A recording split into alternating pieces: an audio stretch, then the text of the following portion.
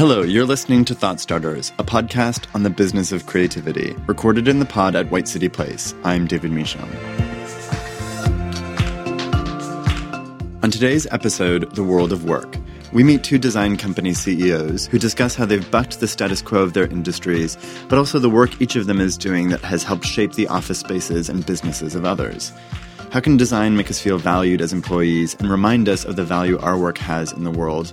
What must designers and architects be doing to adapt to the changing expectations of fast-moving startups with rapidly expanding footprints and whole new ways of organizing their spaces? My name is Petrus Palmer, and I'm the founder and CEO of Hem, which is a Stockholm-based design brand. I'm David Galullo, CEO and Chief Creative Officer at Wrapped Studio.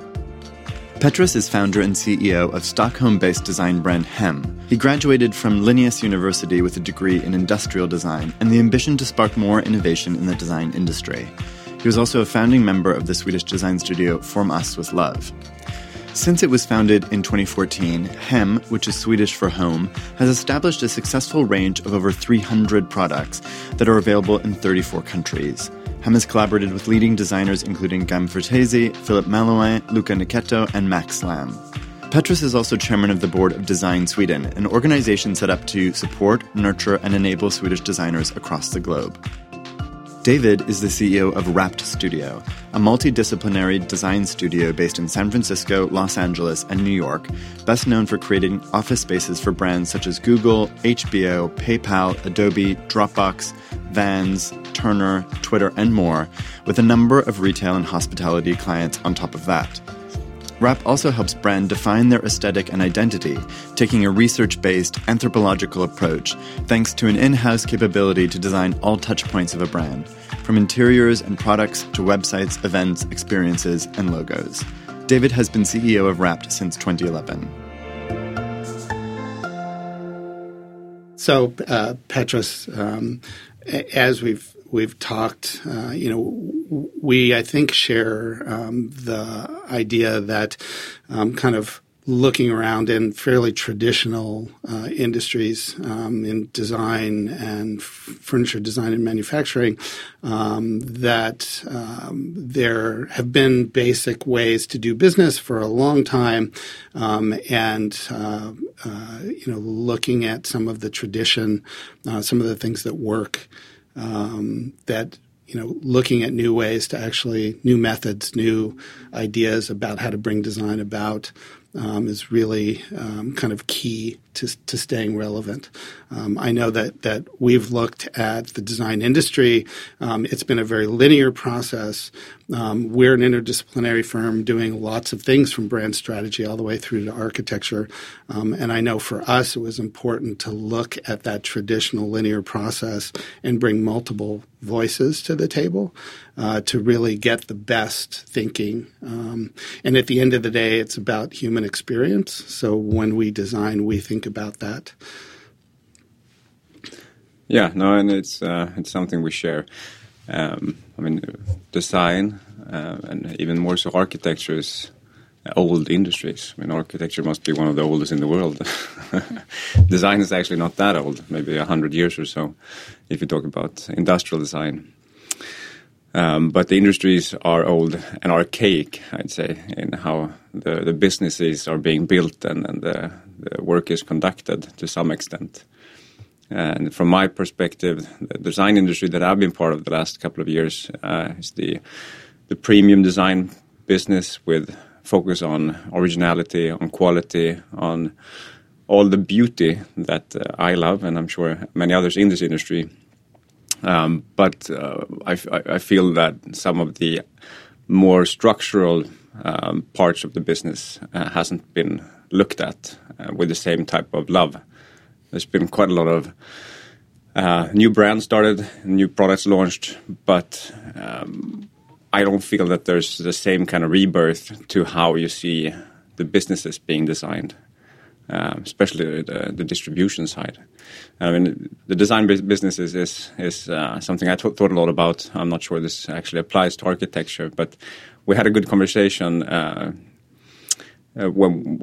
yesterday when we talked about the fact that you guys in your practice apply modern organizational methodology such as agile or working in sprints and this kind of more maybe borrowed from the tech world concepts that I think is a smart thing, even though our product in the end is probably pretty similar to what it was even a decade or 5 ago. Yeah, I think for us, we looked around and saw that our clients were basically dealing with much more complex issues than we were able to touch in the traditional process of kind of architecture and interior design. And so for us, it was really how can we be more useful, more relevant, and use design thinking, which is a term that's kind of bandied about quite often these days. But really, I believe that design has the ability to solve really complex problems elegantly, and it has the ability to, celebrate shared stories, which really brings people together. And so our work, whether it be retail or workplace or hospitality, is about kind of exploiting that human interaction, designing spaces or brands or kind of stories around bringing those people together and celebrating that.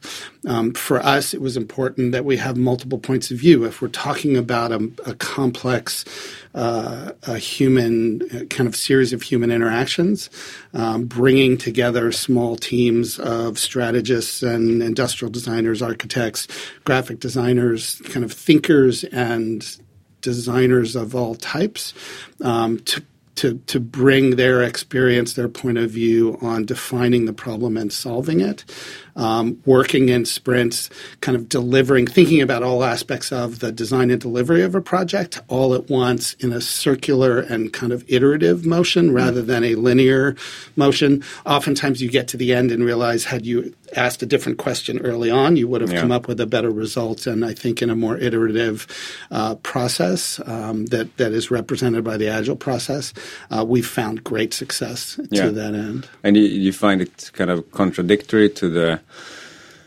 house, for instance, it's a pretty massive undertaking. And working in sprints or working in a kind of ship fast and iterate model, is that kind of contradictory to the kind of the rigor that needs to go into construction of a building, for instance?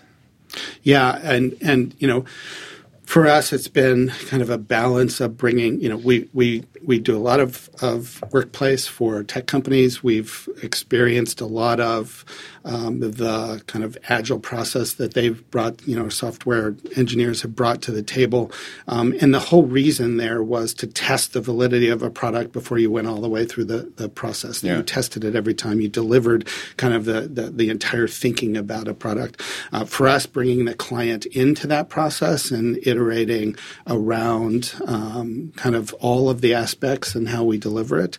And then during the actual delivery, bringing the contractor in and iterating around the best way to produce. Now, construction is also an age-old entity that could use a little shaking up as well, but that's a conversation for another day, probably. Yeah, no, but I think it's right. I mean, the whole idea of not going too far before you actually test the validity, as you say, of the concept is smart, and it should work for any product. We tend to think that we're fast, but still we're not fast if you compare to how a software company acts.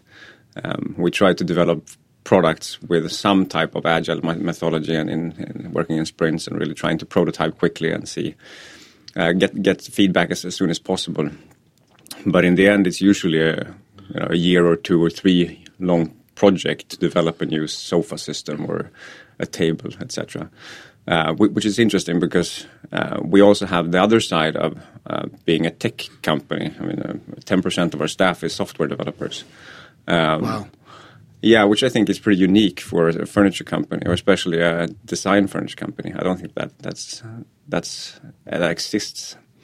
And looking at how they work, and of course with all the common kind of best practice from software, I tend to get even more surprised of how old the product development processes of traditional design companies, and that's applied to us as well.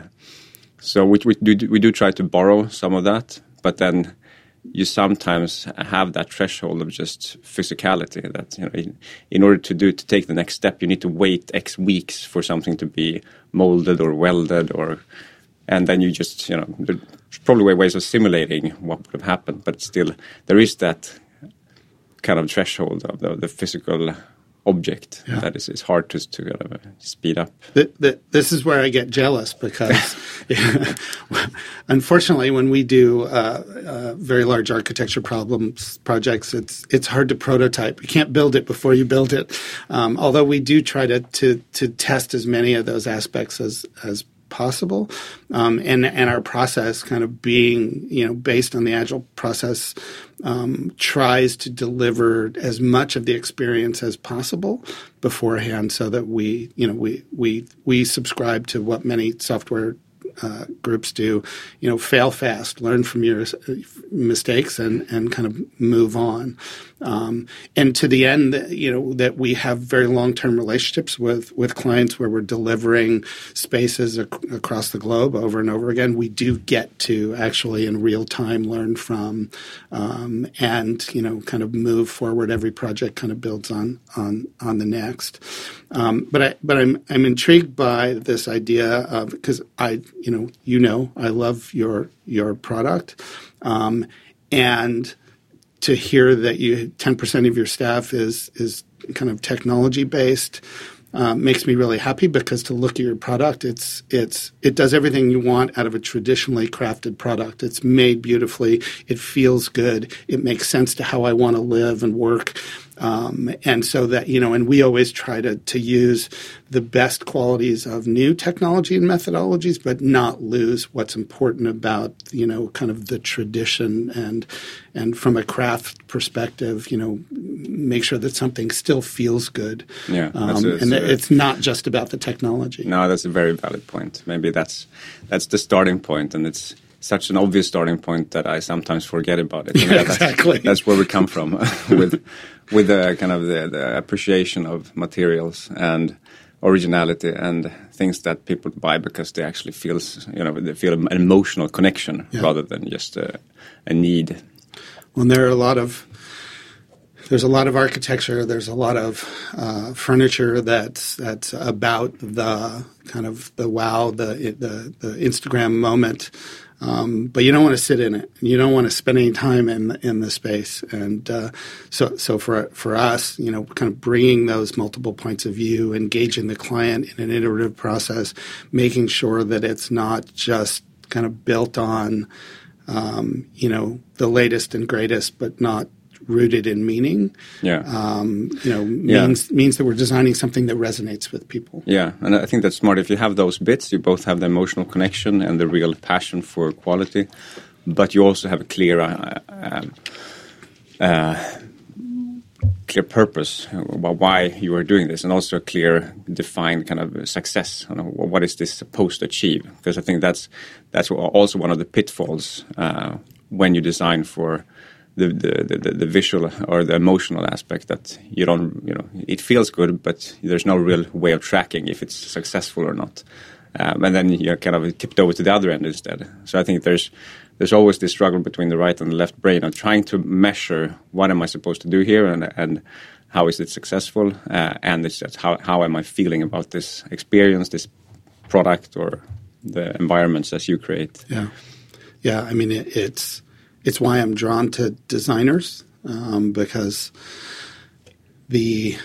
and designers of all sorts. I mean, I think of software engineers and designers as creative as interior designers or graphic designers.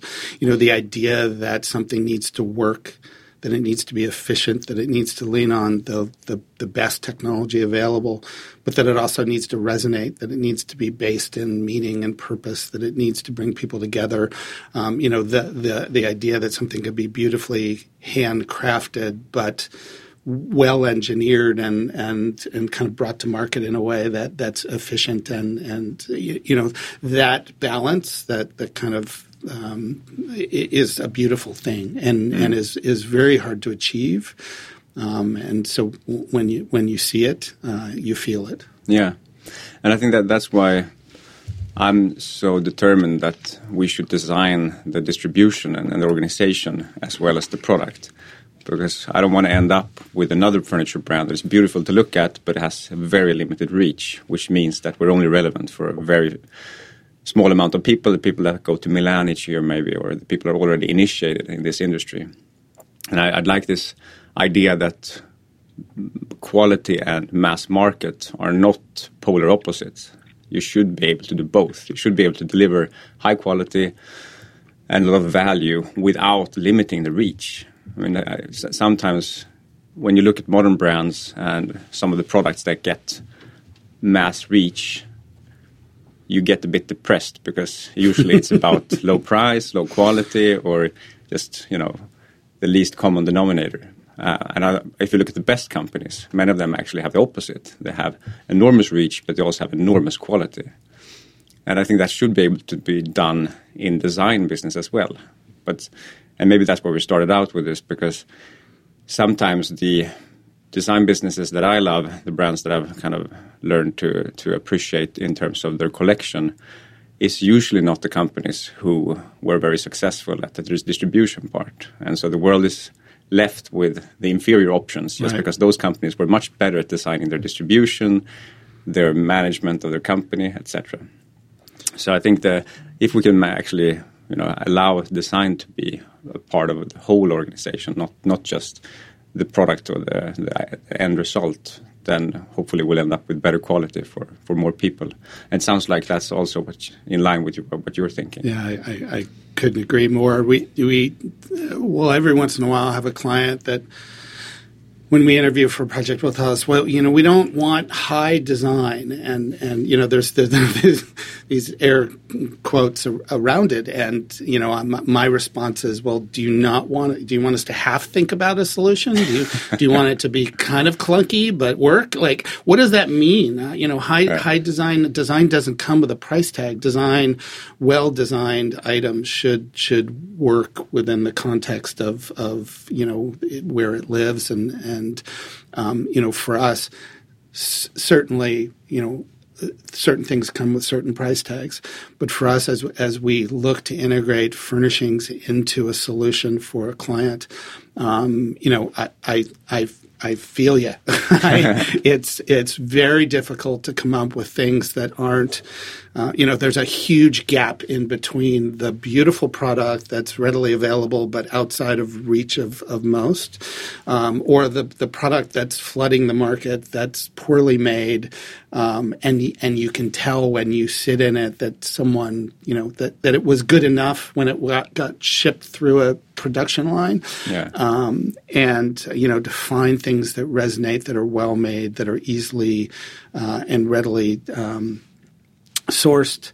It's a struggle, and for us, the furnishings and the place and the emotion and brand have to weave together. That's what the story comes from. It's like writing a book, but not worrying about any of the verbs and any of the sentences. It's just not the way you tell a good story. So, and are you feeling it's hard for customers, for your clients to understand the value of product in general? Like, do you lack the tools, the story, kind of the words to talk about why they should invest? Yeah, it depends on the client. I think the more sophisticated clients understand, even if there's a price point we need to hit, there's a benchmark around quality of thinking and quality of manufacture, the craftsmanship of something. It's funny. There are a lot of architects that spend a lot of money building beautiful buildings, and they're not very friendly, but they're beautifully photographed. They just don't. The furniture is not very comfortable. The spaces are not scaled correctly. We do a lot of study on kind of anecdotal research on how design can make people feel safe, or spaces. You often talk to a client about spaces to gather people and make them feel, kind of engaged and together. And poof, there's a bleacher that's thrown into a picture, and there we've now developed a gathering space. But, how do you develop scale and proportion and color and light and furnishings that help people to understand that, the personal interaction, kind of being safe with each other is what the space is meant for. It's a challenge, but I think most of our best clients understand that quality furnishings are an investment. Yeah, is that? I mean, you deal a lot with the Silicon Valley crowd. Are you finding that client more perceptive to those arguments? Again, not to be squirrely, but it does depend on the client. There are a lot of clients that build so much office space that it's just about, finding the next new. Yeah. We've done that before. Let's try something else. We try to kind of fight that, and we're constantly looking for new product as quickly as you can kind of develop it. But yeah, I do think that kind of the tech industry has been building a lot of space and does appreciate. It's kind of further along than a lot of our clients in the appreciation of, how space can be a vessel for kind of shared history, for storytelling, for bringing people together, for making sure that everyone that shows up to work every day understands why they're there, why they matter to the organization, and why that organization matters to the world.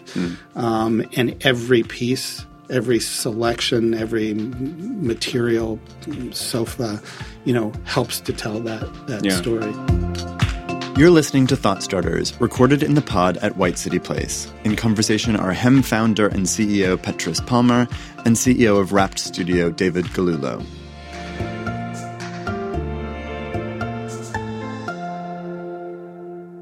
No, I mean, we also sell quite a few pieces, and sometimes thanks to firms like your own, to some of these fast-growing tech companies and their new offices. And it seems in my experience that you have a bigger appreciation for the extra mile in terms of product and quality. And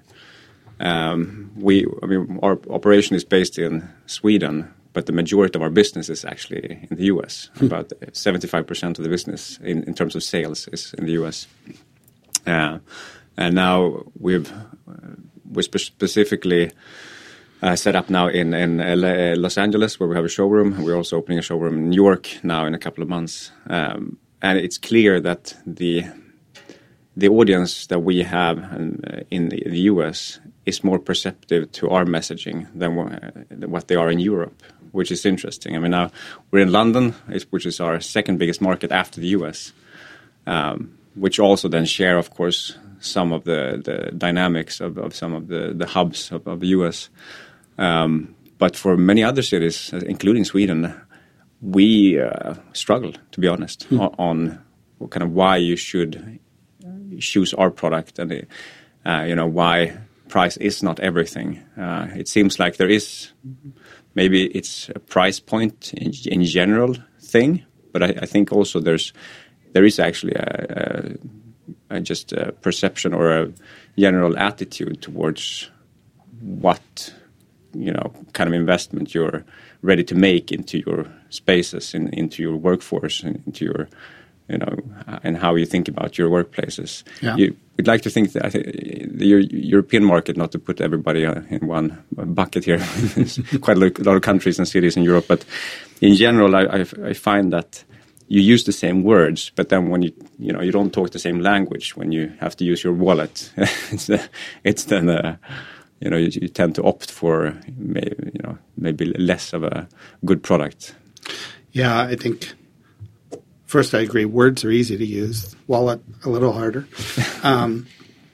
But it's interesting to me to hear that U.S. is your largest market. One of the things I appreciate about HEM is, we because we do work across the globe, we're aware of a lot of brands, some of which are harder to source in the U.S. than others, and certainly you from the beginning have kind of been, more available, which we gravitated immediately. Part of what comes in America is an appreciation for good design, but there's also fairly quick time schedules as well. So that, there's the price point, but there's also, I can rarely specify something that has a 22-week lead time. Yeah. It's a very difficult thing to weave into a schedule. So we often, step back from that. HEM has been, a go-to for us, partly for that reason. Yeah. And it makes sense. I mean, we invested early on in a warehouse in Chicago. So we ship everything, and everything is in stock, and we ship everything. I mean, we had an order the other day for a tech office in Silicon Valley, and they needed 250 shares. And luckily, we had roughly that number of this particular share in stock. So they called us and they said someone... So if I need that chair now, you're out of stock? Yeah, well, maybe not 250 at least. No, and they got in touch and they asked us because some other supplier failed, and then they asked if we could help out, and we could ship within a week, which is not commonplace, especially not for European design brands. So I think that's also coming back to the idea of kind of designing the distribution part as well as the product, because it doesn't matter how beautiful it is or how valuable it is for you and the customer unless you can actually get it. So the accessibility part and making sure that your distribution is set up for the kind of market you sell to, I think that's also a big fail from the design market. I totally agree, and that example I think is a beautiful one in many of the challenges we have. If someone fails, you need to get something quickly, or if you just don't have time in the schedule to wait for. Typically we're cutting quality out of the equation because the stuff that is on shelves and readily available is of lesser quality. So exactly, the idea that you can offer something that's well crafted, beautifully designed, and has an infrastructure built for 2019 instead of 1980 is something that we really appreciate. I guess you do some co-working as well. Yes. And maybe did you do some WeWork work? No? No, we've done some for the next WeWork. Okay. So we had we sold some product to WeWork, and then they highlighted exactly this fact that in the beginning, when things were so fast for them, which it still is, they used to go across the street to one of the big retailers, and they bought consumer-graded product because that's the only thing they could get. Just went to whatever the local consumer furniture shop, and because that market is set up to work like that. They have everything in stock, and you go in, you pay for it, you get it. Whereas the contract grade market is set up for you to wait, for you to haggle over prices, for everything to be intransparent, which is really strange. Yeah, you're absolutely right, and I can't tell you how many projects have received consumer grade product because it is readily available and it looks good. It doesn't sit as well as you'd like it to. It's not made as well as you'd like it to be, but it's what you can get, within the time frame and within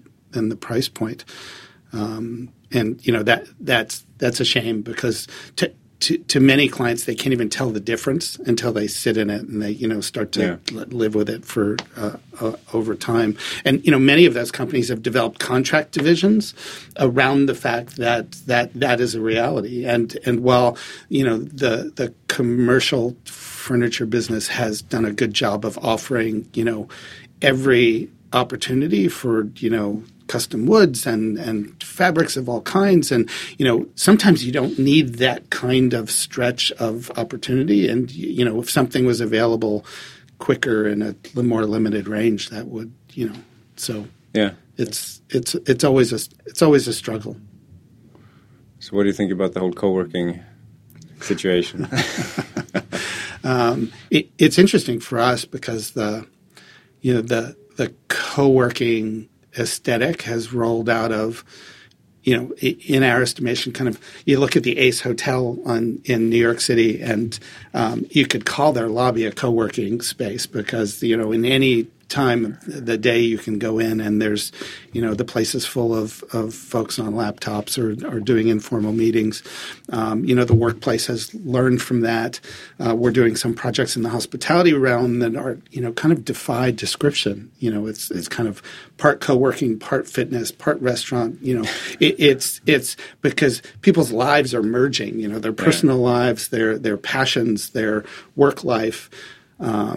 Say what you will about the kind of the employee in 2019, but one of the things we see is that people show up to work and really want to matter. They want to engage in something that matters to the world. Yeah. It's just not about a paycheck anymore. And so you're seeing spaces kind of be, availing themselves to their, the full range of emotion and postures during their day. And which works to the furniture industry as well, because we're using much broader brands than we used to. It's not just the big commercial brands that are pumping out everything for the workplace anymore, which has made Hem, really relevant in our world. I mean, the relevancy of the industries we're in, like the furnished spaces and the spaces that people spend time in. I think it is probably higher than ever because the whole society is changing in so many ways, driven by technology, of course.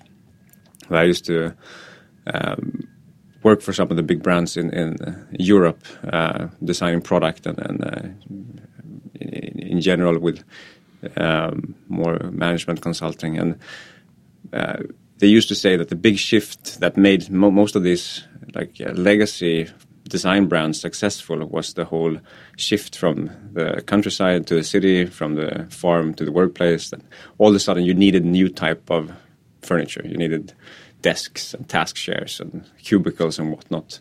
And a lot of them became extremely successful. In the US you have Herman Miller and Knoll and Steelcase and Hayworth. In Europe we have Vitra and Shinarps and a couple of other. But all of them are now 50, 60, 70 years old. Yeah. And now there's a new shift happening. And it's, driven by the technology, by the laptop, by the smartphone. We don't need to be in cubicles. We don't need to have work utilities such as desks and task chairs, at least not in the same extent.